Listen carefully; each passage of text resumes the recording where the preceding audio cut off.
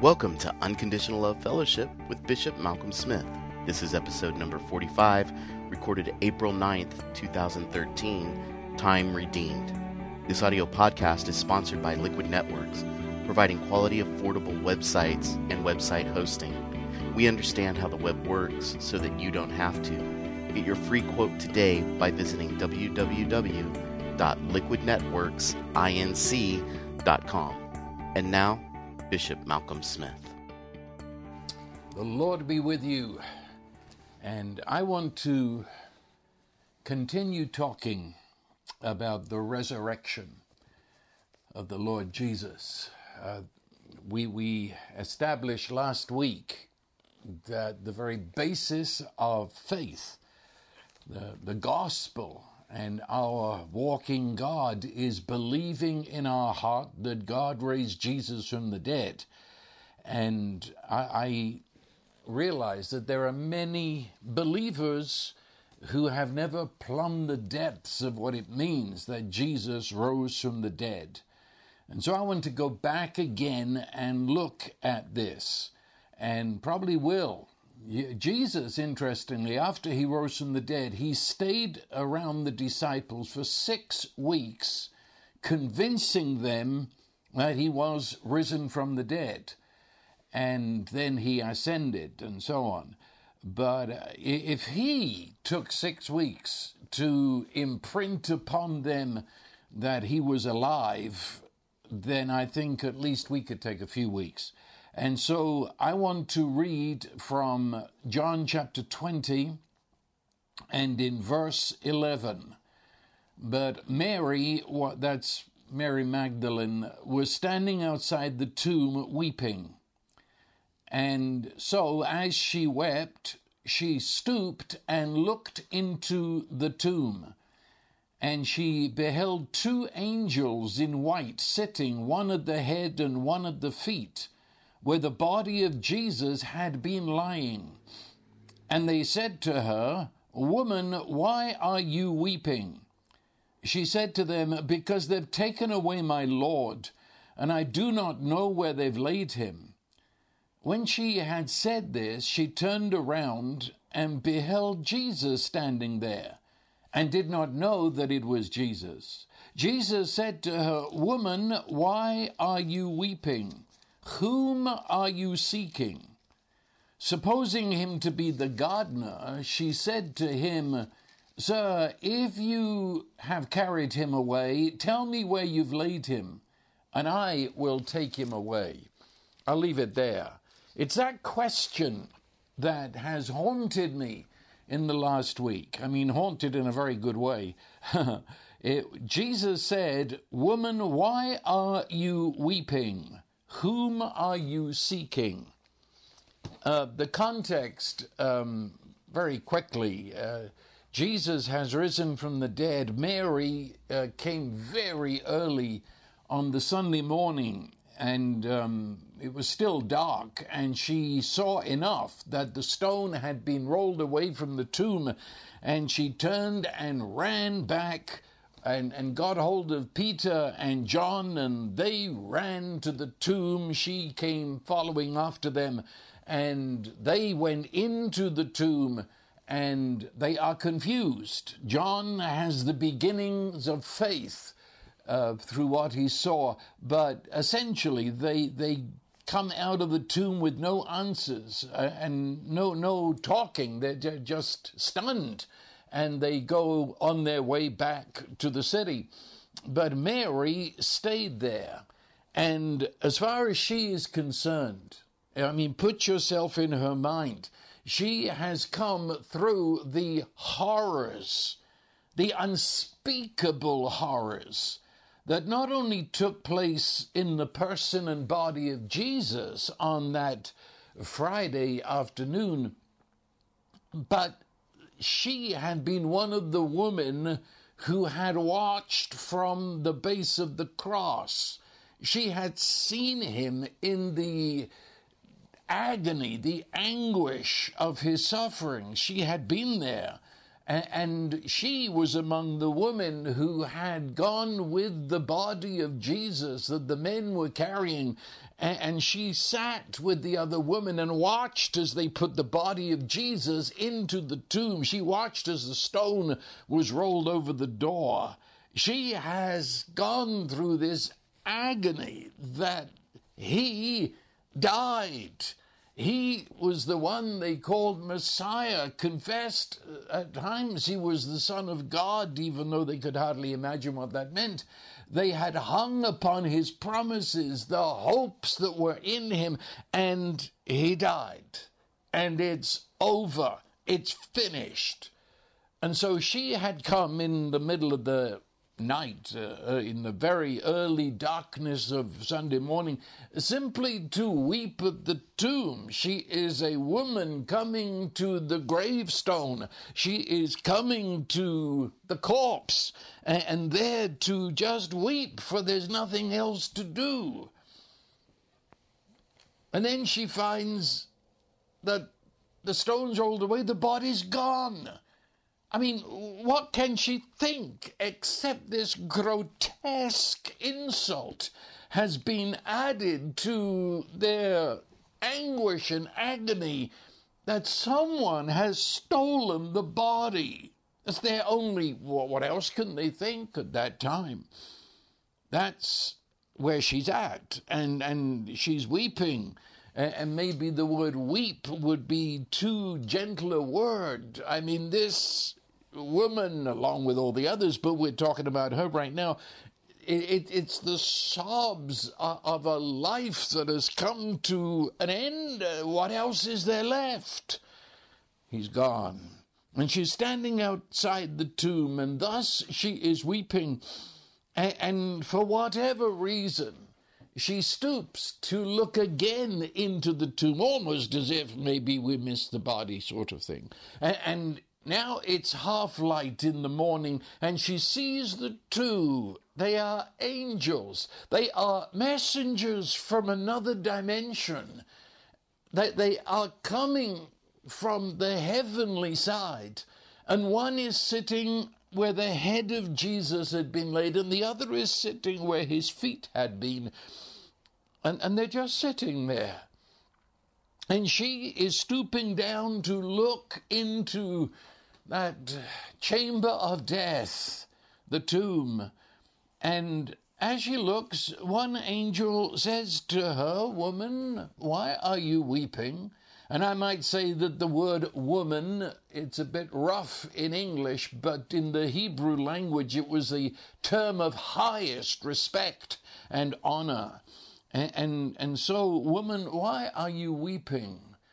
And what, I mean, it's just a sidebar, but here is an angel who is asking the question. She answers as if it was anybody that she knew. She seemed oblivious that these are angels. These are creatures that are in the tomb.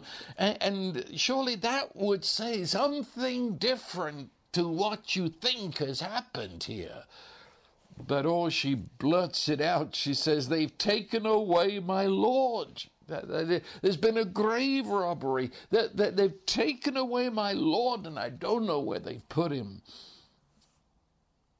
And that's it. That amazes me.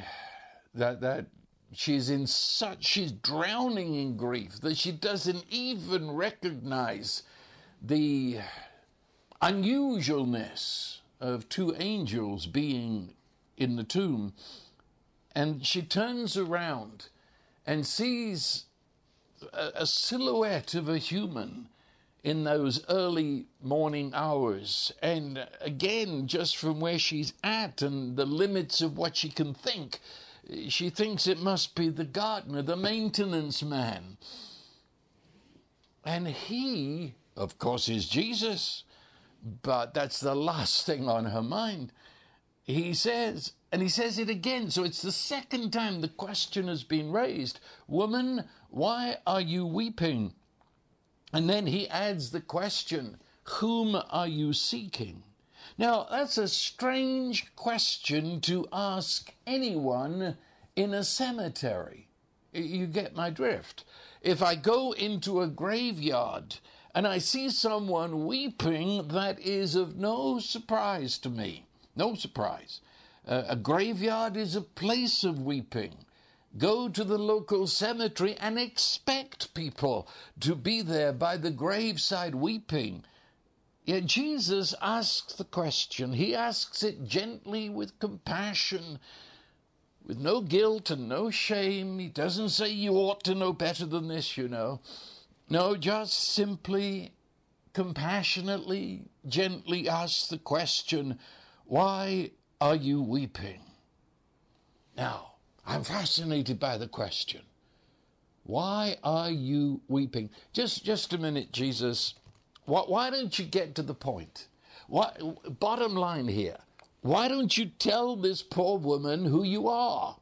Why don't you just get her out of this total grief, this tsunami of grief that she's in? Get her out of it by just whatever. Say, cheer up, Mary, it's me, I'm alive, or something like that. Instead, she thinks you're the gardener, and you ask the question, why are you weeping? I don't know if you see the strangeness of that, but it comes yet further, because as I go through these accounts of Jesus' resurrection, they're full of questions that he asks, strange questions, like this is a strange question. And of course, as I've told you before, the whole Bible is full of God's questions. That's his M.O. He asks questions, and really one reason, I believe, is that we just can't take what he's going to say head on. Our brains are not ready for it, and so he comes at us sort of obliquely, and he asks a question that gets us looking in a different direction, which is the direction that he's going. So why are you weeping? He's going to take her somewhere. But then I come back to say, why does he ask questions? I mean, he limitlessly knows us. He knows everything we think, everything we say, everything we do. He knows. So he's not asking questions for information. Why does he ask questions? You know, I think it's because he is infinitely interested in us. Have you noticed that love, and I speak of love at it's the highest human beings can get in terms of love. Love is fascinated with the beloved. Love gazes at the beloved with an interest that is blinders to everything else that might be going on.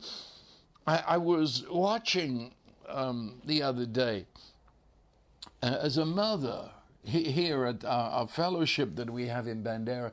The mother had the baby in a newborn, and the little baby was in her arms, and the mother was just looking at the face of the baby, looking to the point where I don't think she knew anyone else around her at that point, or even perhaps she didn't know she was in Bandera. She was just looking at the face of the baby, and what the baby was doing, if I could say doing, I mean, it was the little apparent smile that came on its face, the little twitch of the eyelids, and the mother was almost reflecting what the baby was doing. The mother was engrossed in the baby. Love, and I think mother love is the pinnacle of what a human being can do in terms of love. And that mother love, I say it again, was fascinated just by every little movement of the baby's face. Can I tell you this? God is love, and Jesus is the Word, the outspeaking of that love. And love is so interested in you.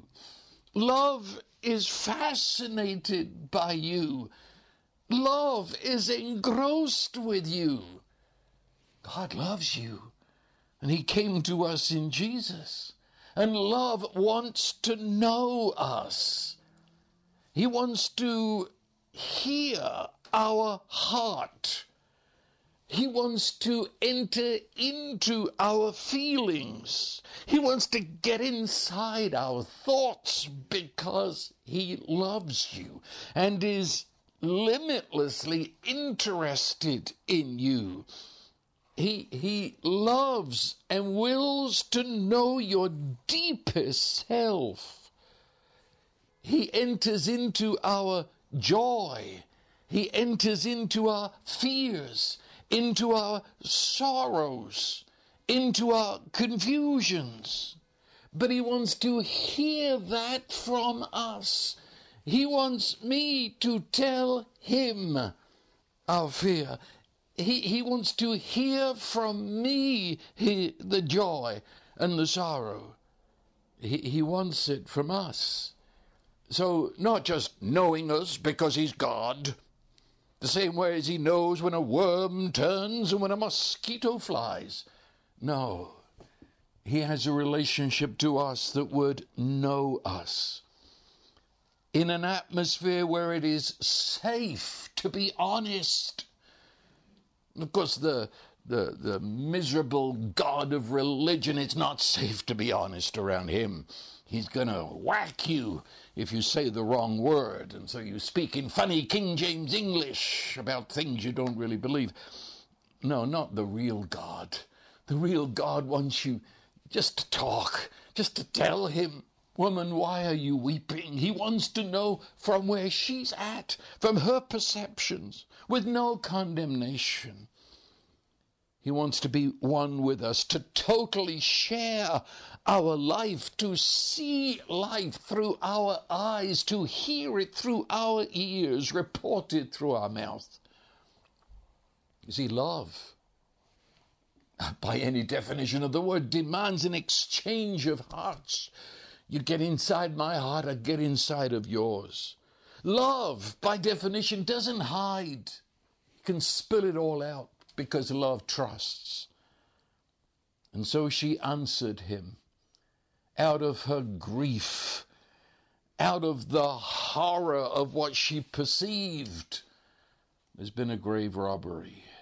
I don't know where they've taken him. Have you taken him? She said. Have you taken him? Again, it's almost mindless what she's saying, that if you've taken him, tell me where you put him so I can go and pick him up and bring him back. Why are you weeping? Why are you weeping? That would suggest, the question suggests, you see, as I said, he's turning her to another possibility. He's suggesting that something else would be appropriate.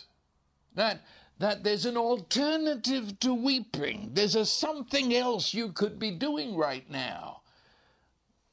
And the very question, why are you weeping, suggests that something else would be more appropriate.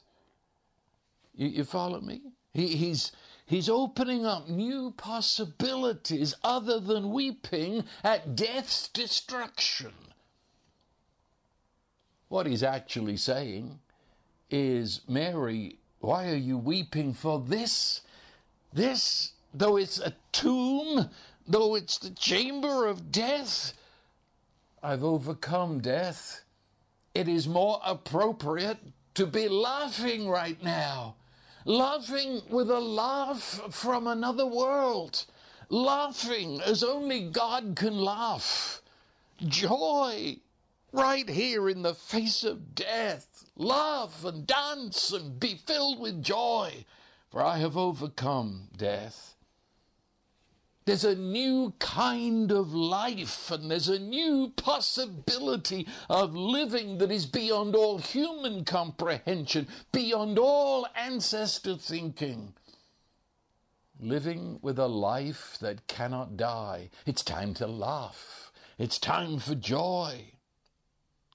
And then, whom do you seek? Do you hear that question? Whom do you seek? She came to weep at the tomb of a corpse. And why would she weep at the tomb of a corpse? Because the person has gone. She saw him die. The person has gone. But I can go to the tomb and weep at the corpse. That's why I weep. Why are you weeping? That's why I weep. But Jesus' question said, whom? Whom? He didn't say, what are you seeking, as you would say if it were a corpse. He said, whom, which is when you are talking of a person.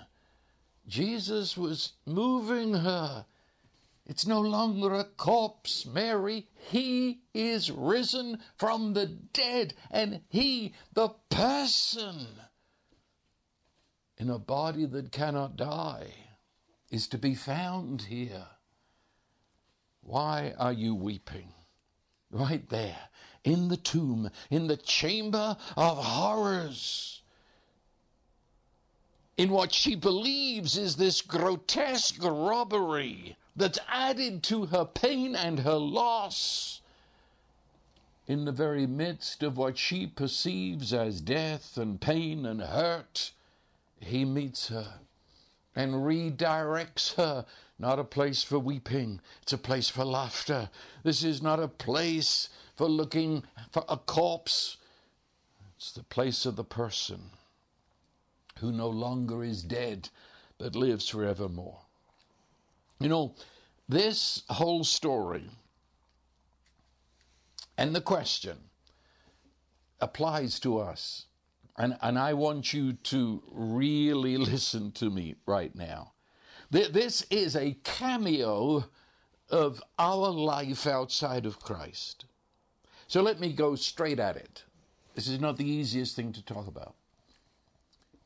I don't know that you've ever thought about it, but when Adam introduced sin into the world, when the satanic lie was believed, and mankind entered into the domain of death, sin, shame, guilt, Satan. When that happened, creation fell with him. Animals became predators. Beautiful flowers turned into weeds, and so on. The ground no longer was responsive to growing anything that was edible. Adam had to do it now in the sweat of his brow. Creation was changed. Have you ever thought the fact that time and space are part of creation? And when sin entered into creation, the time in which we live, the tick-tock, time changed. Okay, what do I mean by that? We are moving through time right now. When I said we're moving through time, that's already gone. We're moving through time. And what I just said, what happened to what I said? It dropped behind me, and you, as you listen to it, it dropped behind you into, what shall I say, a rigor mortis? You know, the rigidity of a corpse. It went back into death. That is, that's it. It was said, it was done, and that's it. It solidified into a kind of stone text, events. Everything that is, I'm saying it, I'm doing it, it's happening to me, is, immediately becomes was. You understand? So that I'm forever looking at my life through the rearview mirror. It's behind me now, solidified in a rigor mortis. It is there as I said it, as I did it, as it was done to me, and it's unchangeable. It's irreversible. You realize the last 20 minutes of my saying to you, I can't change it. I can't. It is said. It is done. For better, for worse. It's said, it's done, and I cannot change it. It's already in my rearview mirror as something I said. It's irreversible. I can't change that. I can say to you, I'm sorry, I didn't mean it, or I wish I'd have said, but then that too becomes part of my rearview mirror, irreversible. And I look back and I see all my words. 75 years of words. Words spoken to multitudes. Words spoken to one or two or three. Words spoken when only I was present. But words, and every one of them are unchangeable. They are irreversible. And my actions, things I did, everything, irreversible. Decisions made. I mean, it can be, I'll get the next plane. And that decision might have, well, it did open up a whole thing that never would have been but for that decision. And I can't change it. And that decision puts me in this seat now. It's all unchangeable. Once said, once done, instantly it's become a was, a part of the past. What we did, what we said, what you said, what I said, and what others said to us, what others did to us. It's all there, unchangeable, irretractable. And you see, we stand at the tomb of our life, and we weep at the tomb of our life. And our tears are saying, if only this had happened instead of that.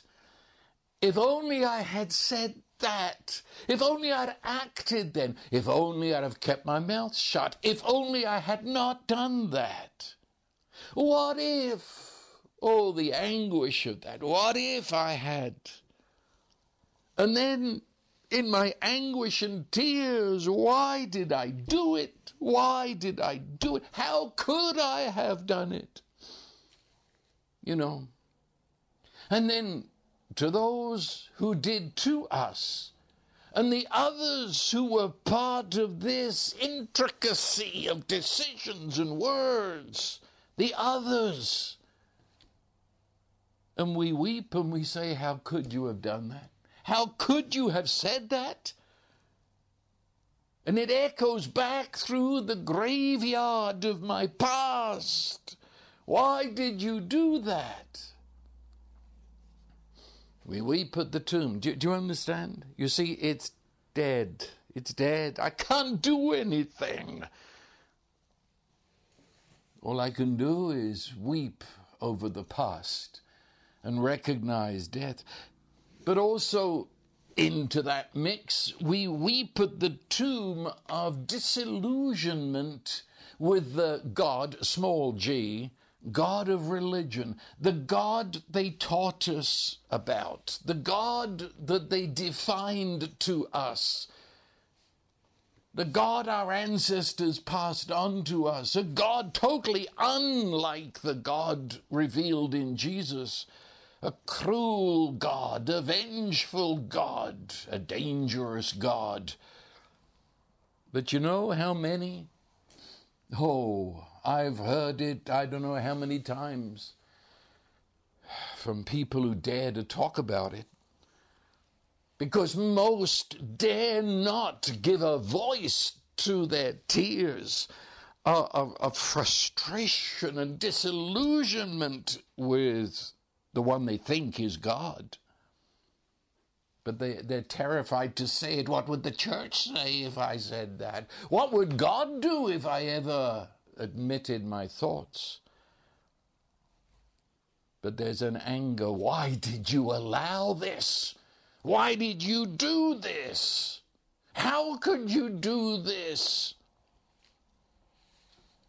I remember back there in church people saying, if God is a God of love, how could this happen? Anger at God.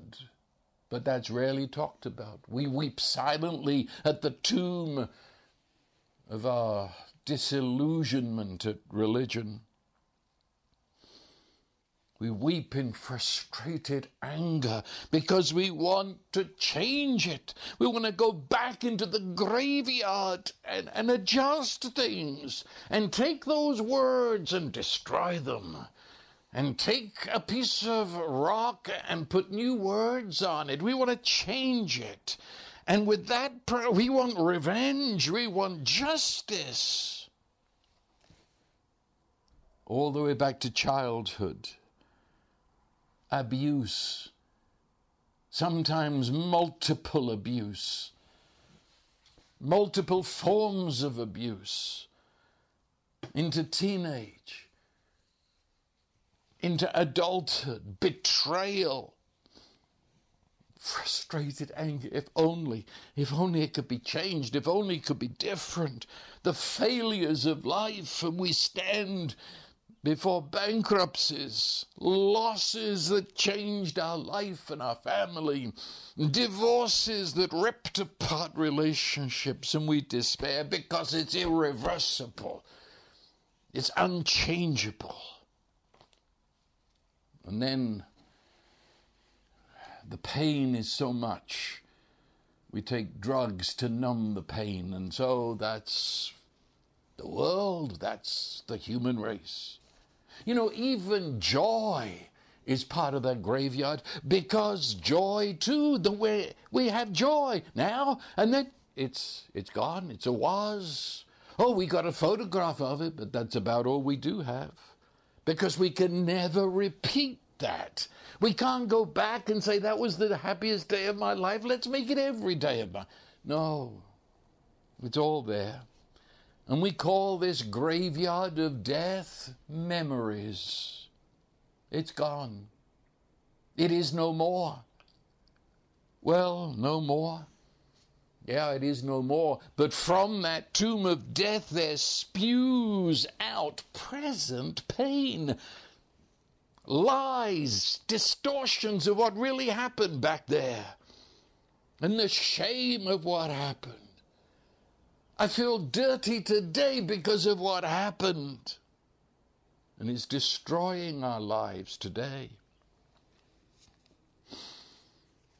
You know, the prophet Ezekiel, strange prophet, saw some strange things. And one of the strangest things he saw was a valley full of dead bones. It was a boneyard. It was a graveyard that had on the surface of the ground turned now into thousands of bones. And God, his M.O., he asked a question. A crazy question, like most of his questions first seem to be. He said to Ezekiel, "Can these bones live?" And Ezekiel, who knew how to talk to God, he said, "Well, you only know that." Meaning, if you ask me, it's pretty far gone, but I'm not going to say that. I'm just going to say you can do whatever you want to do. Can these bones live? Can this graveyard of irreversible and unchangeable ever come to life? Can we ever stop weeping over the tomb of the past? Can these bones live? And God's question introduces the unthinkable, because the answer to God's question was and now is yes. The boneyard can be raised up, resurrected as a mighty army of people. And Jesus said, "Why are you weeping? Do I hear behind that question, can these bones live? Could it be this is a day of laughter and joy? Could it be?" Because He, oh Lord Jesus, He is asking the question as the one who very recently has walked out of death and is now and forever shall be beyond its power. Because Jesus is not part of the graveyard. Jesus is not a memory. He's not a photo of something that is no more. He is not a text in a dusty book in the library. He's standing there more alive than any creature has ever been. As He would say, "I am the living one. I was dead. I was back there in the rearview mirror. I went into the graveyard. I went to the boneyard. Behold, I'm alive. I am no longer a was, but I am is, as is has never been said. For I am alive forevermore. I have conquered death. I've conquered the graveyard. Why are you weeping? This is a time for cartwheels. This is a time for dancing. This is a time for feasting and celebration. Why are you weeping? Laugh, laugh, the laugh of resurrection. Every hope that He had ever presented, every dream, every promise He'd ever made, now has leapt into life, because they all thought that was gone and that was dead. But as it leapt into life, it leapt with a blossom from another world, heaven itself. Because the fulfillment of those hopes and those dreams now are beyond anything they'd ever thought He was talking about. Look, this is the gospel. This is what it means to be a Christian. If you believe in your heart with your whole life that God raised Jesus from the dead, things can never be the same. The graveyard behind us, it can never be the same. Never be the same. Nothing can ever be the same. Nothing. Because He was dead and He's alive. What do I mean? Look, at the heart of the gospel is the most misunderstood word in gospel English. It's the word forgiveness. And what's misunderstood about it is that we define the word forgiveness from Webster's dictionary, which is fine if you're just speaking English. But if you're finding out what God has to say, sometimes you have to ask, what did the chaps in the Bible mean by the word forgiveness? Now, that's a different kettle of fish. What does forgiveness mean? Let me say it, because it's more than a little bit. Forgiveness. And I am sure that as a Christian, you have said you are forgiven. And certainly preachers have told you that God has forgiven you. Okay, what did you mean when you said it? What did they mean when they said it? What does the Bible mean when it says it? If you are forgiven, If God has forgiven you, it means that He has personally, in Jesus Christ, reinstated you as though you had never sinned. You have been personally released from the past guilt and shame. You have been loosed from the liar and his lies. You've been loosed from the powers of darkness. That's what forgiveness means, you see. The word in the original language, actually the best word is release. It means to be loosed. It means set at liberty. And it means that God Himself, with a creative word, with the entire blood of Jesus in that word, says that your sin has been blotted out as if it never was. But that isn't all.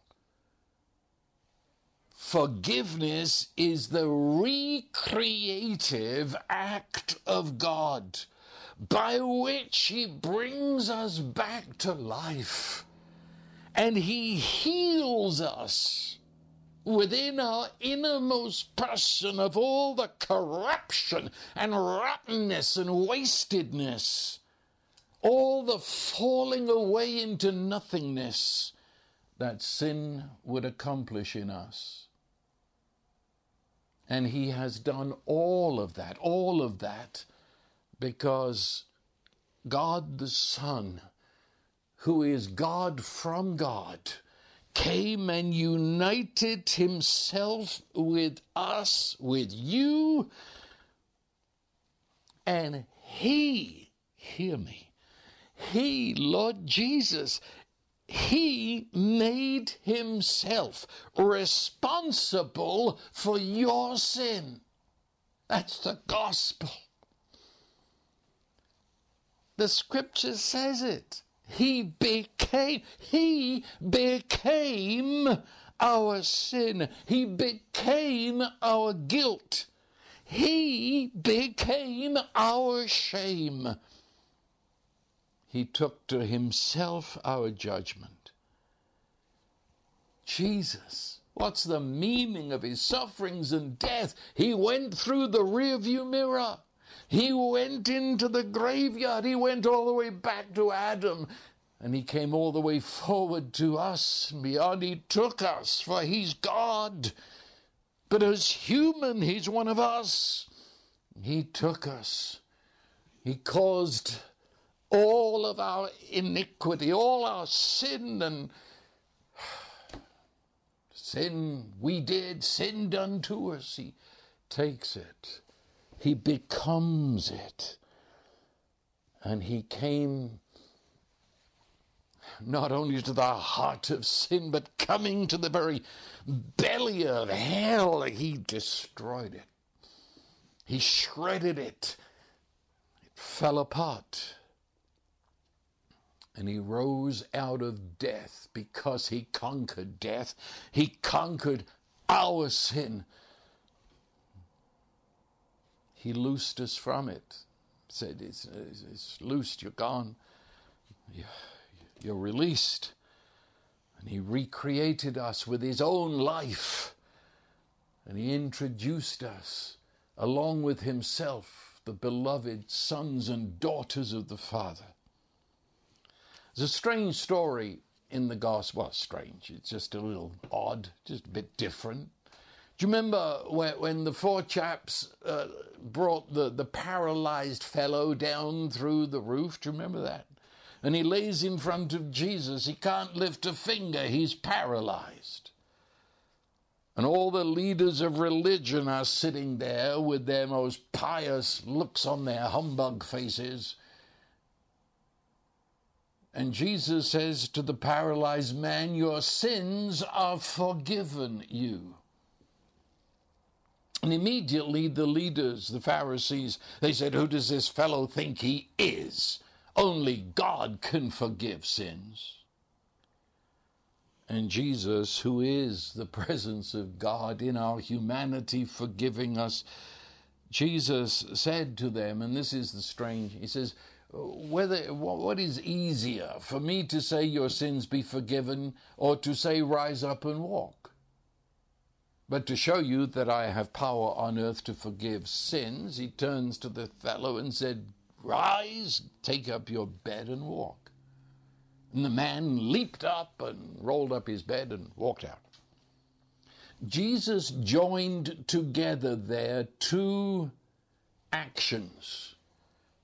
Sin, which to say your sins are forgiven you actually is invisible. I mean, it happens inside my inner world.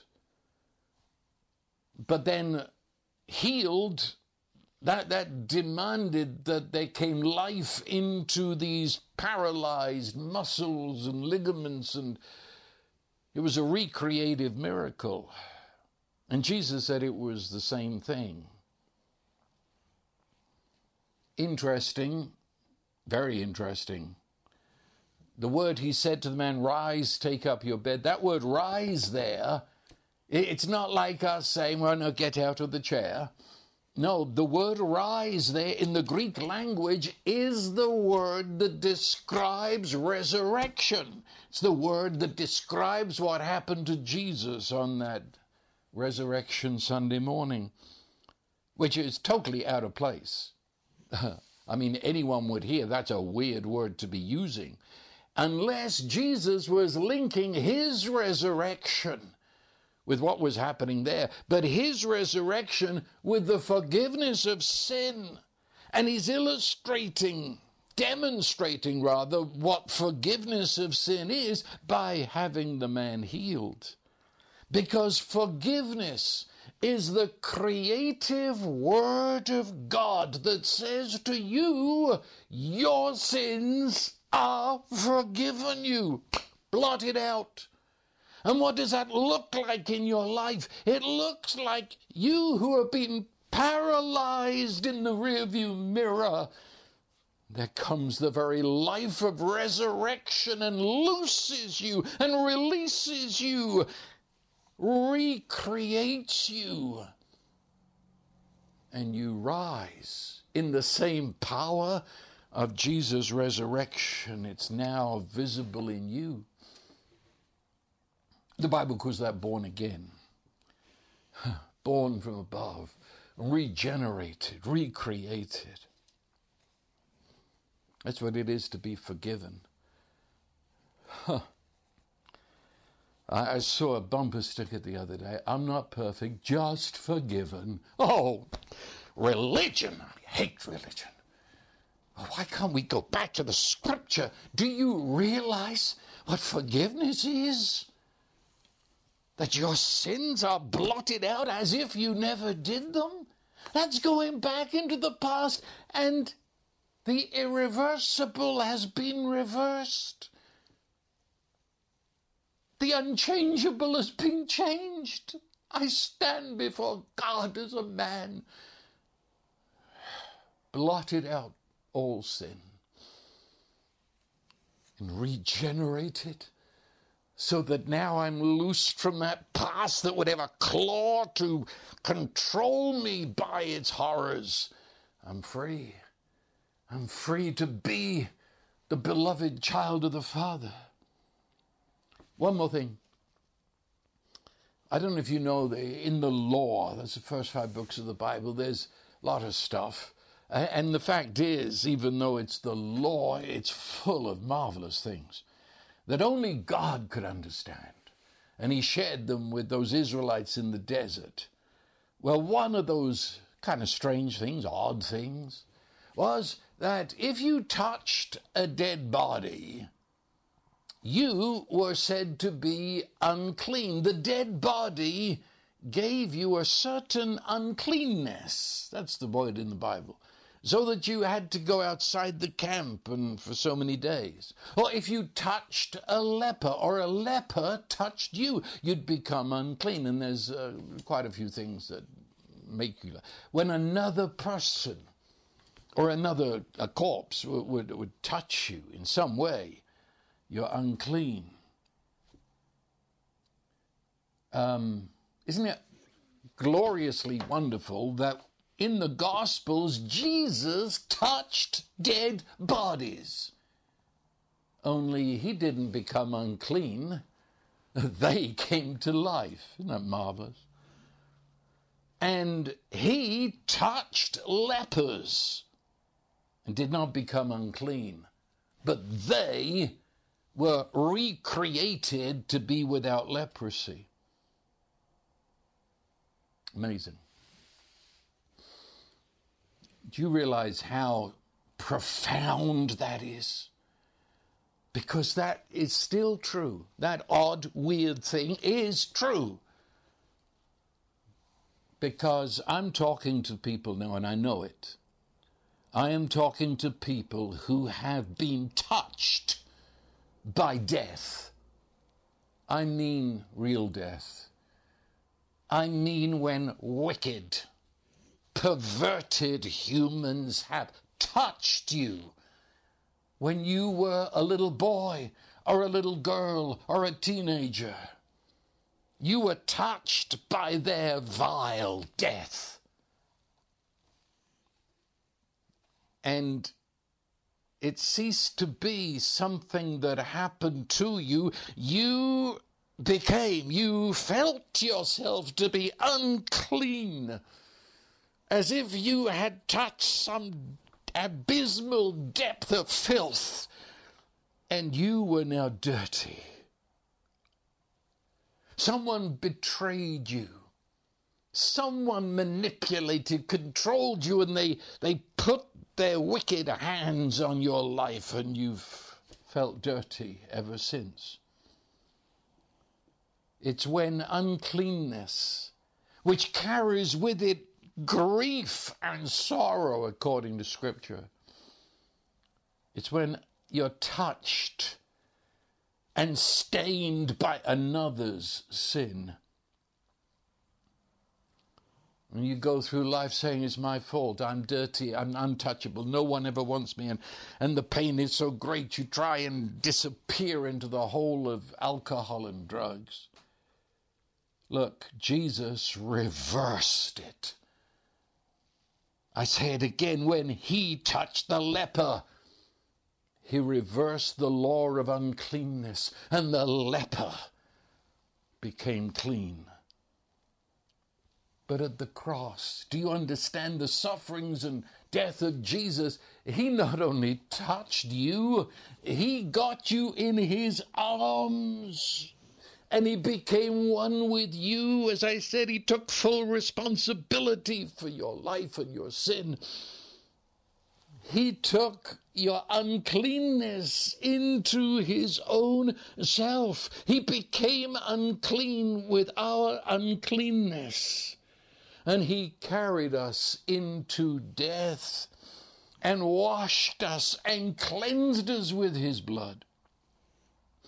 Oh, if I had another hour, I'd talk more, but let me quickly say, what is the meaning of the sufferings of Jesus? Were you physically abused? Jesus stood into your abuse, and every blow that landed on him, every spittle in his face, every ripping the beard from his face, his physical abuse, he had joined into yours, and he took it to himself. The betrayal of Judas held in it every betrayal that you've ever known. And I think I've said it before, the crucifixion began by stripping the person naked before they were nailed to the cross, to be held up, to be mocked and gawked at by everyone, which any judge in this nation would say, that's sexual abuse. When you were being sexually abused, hear me, Jesus entered into that, and he took its uncleanness to his very self. He washed you with his love. It says in Ezekiel, he'll wash us with clean water and we'll be clean.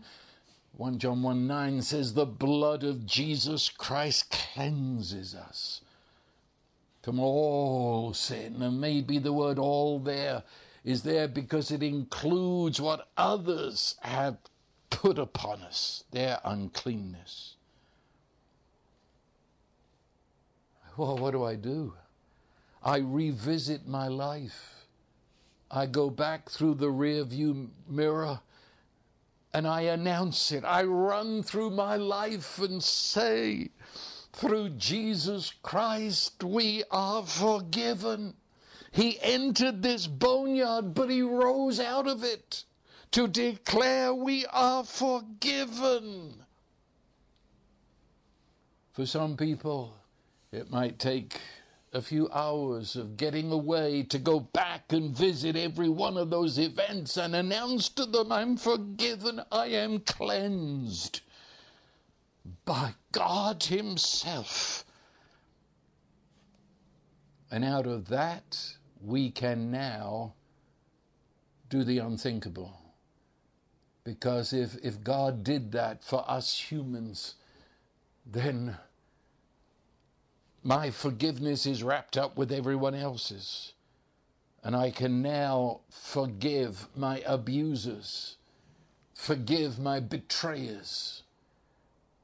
It doesn't mean I'm reconciled, doesn't mean we're buddies. It means what I just said, release, loose. It means I release them to God so they no longer have their hands on my life. I've released them. Through Jesus Christ, I set them loose to God for him to deal with them in his love. Oh yeah, our life is still there. The event is still there. But you see, the event used to be oozing pus that came right into our life today. Now when I realize and rest in the fact that he took the pus to himself and defanged it. And when he came out of the tomb, have you ever noticed this? It was his body that went into the tomb. It was the same body that had hung on the cross. Only now it was released from the possibility of death. But it was the same body, a deathless body, a body radiant with God's glory, but it was the same body. Same to the point where he still had the scars of the nails. He still had the gash of the spear in his side. He'd retained them. He retained his scars. Why? They are, when they put the nail through his hands, it was the epitome of wickedness. But now, he's alive. He conquered that. And he holds those scars now as his gold medal, his trophy that declares we won and wickedness lost and death lost. And in our lives, oh yeah, the event is back there, but it has no control over us anymore. In fact, now it's a mere scar. Not a mere scar, it's a glorious scar, a radiant scar that said he did it. And I am his gold medal who proclaims that he won. Well, there it is. Over time. Revisit your life. Announce that you are forgiven. You are released. And so I say to you, man, I say to you, woman, why do you weep? Why do you go back to the tomb of your life and weep? Or as another angel said to another group of women, why do you seek the living among the dead? Why do you go back and weep again over what was done? Why do you weep? It's time to laugh. It's time to dance. For he is the living one who was dead, but is alive. And if he's alive, you're alive. For he died for you, and he rose to bring you out of death. Father, we give you thanks. And I now bless everyone who listens. I bless in your name the God who is love, almighty power. I bless this people with the opening of the eyes of the understanding, that they may see who they are in Jesus Christ. Amen. Malcolm Smith's ministry is dedicated to guiding believers into the reality of experiencing daily fellowship with the Father. This has been another message by Malcolm Smith. For more information and more teachings by Malcolm Smith, including a full catalog, please visit www.malcolmsmith.org.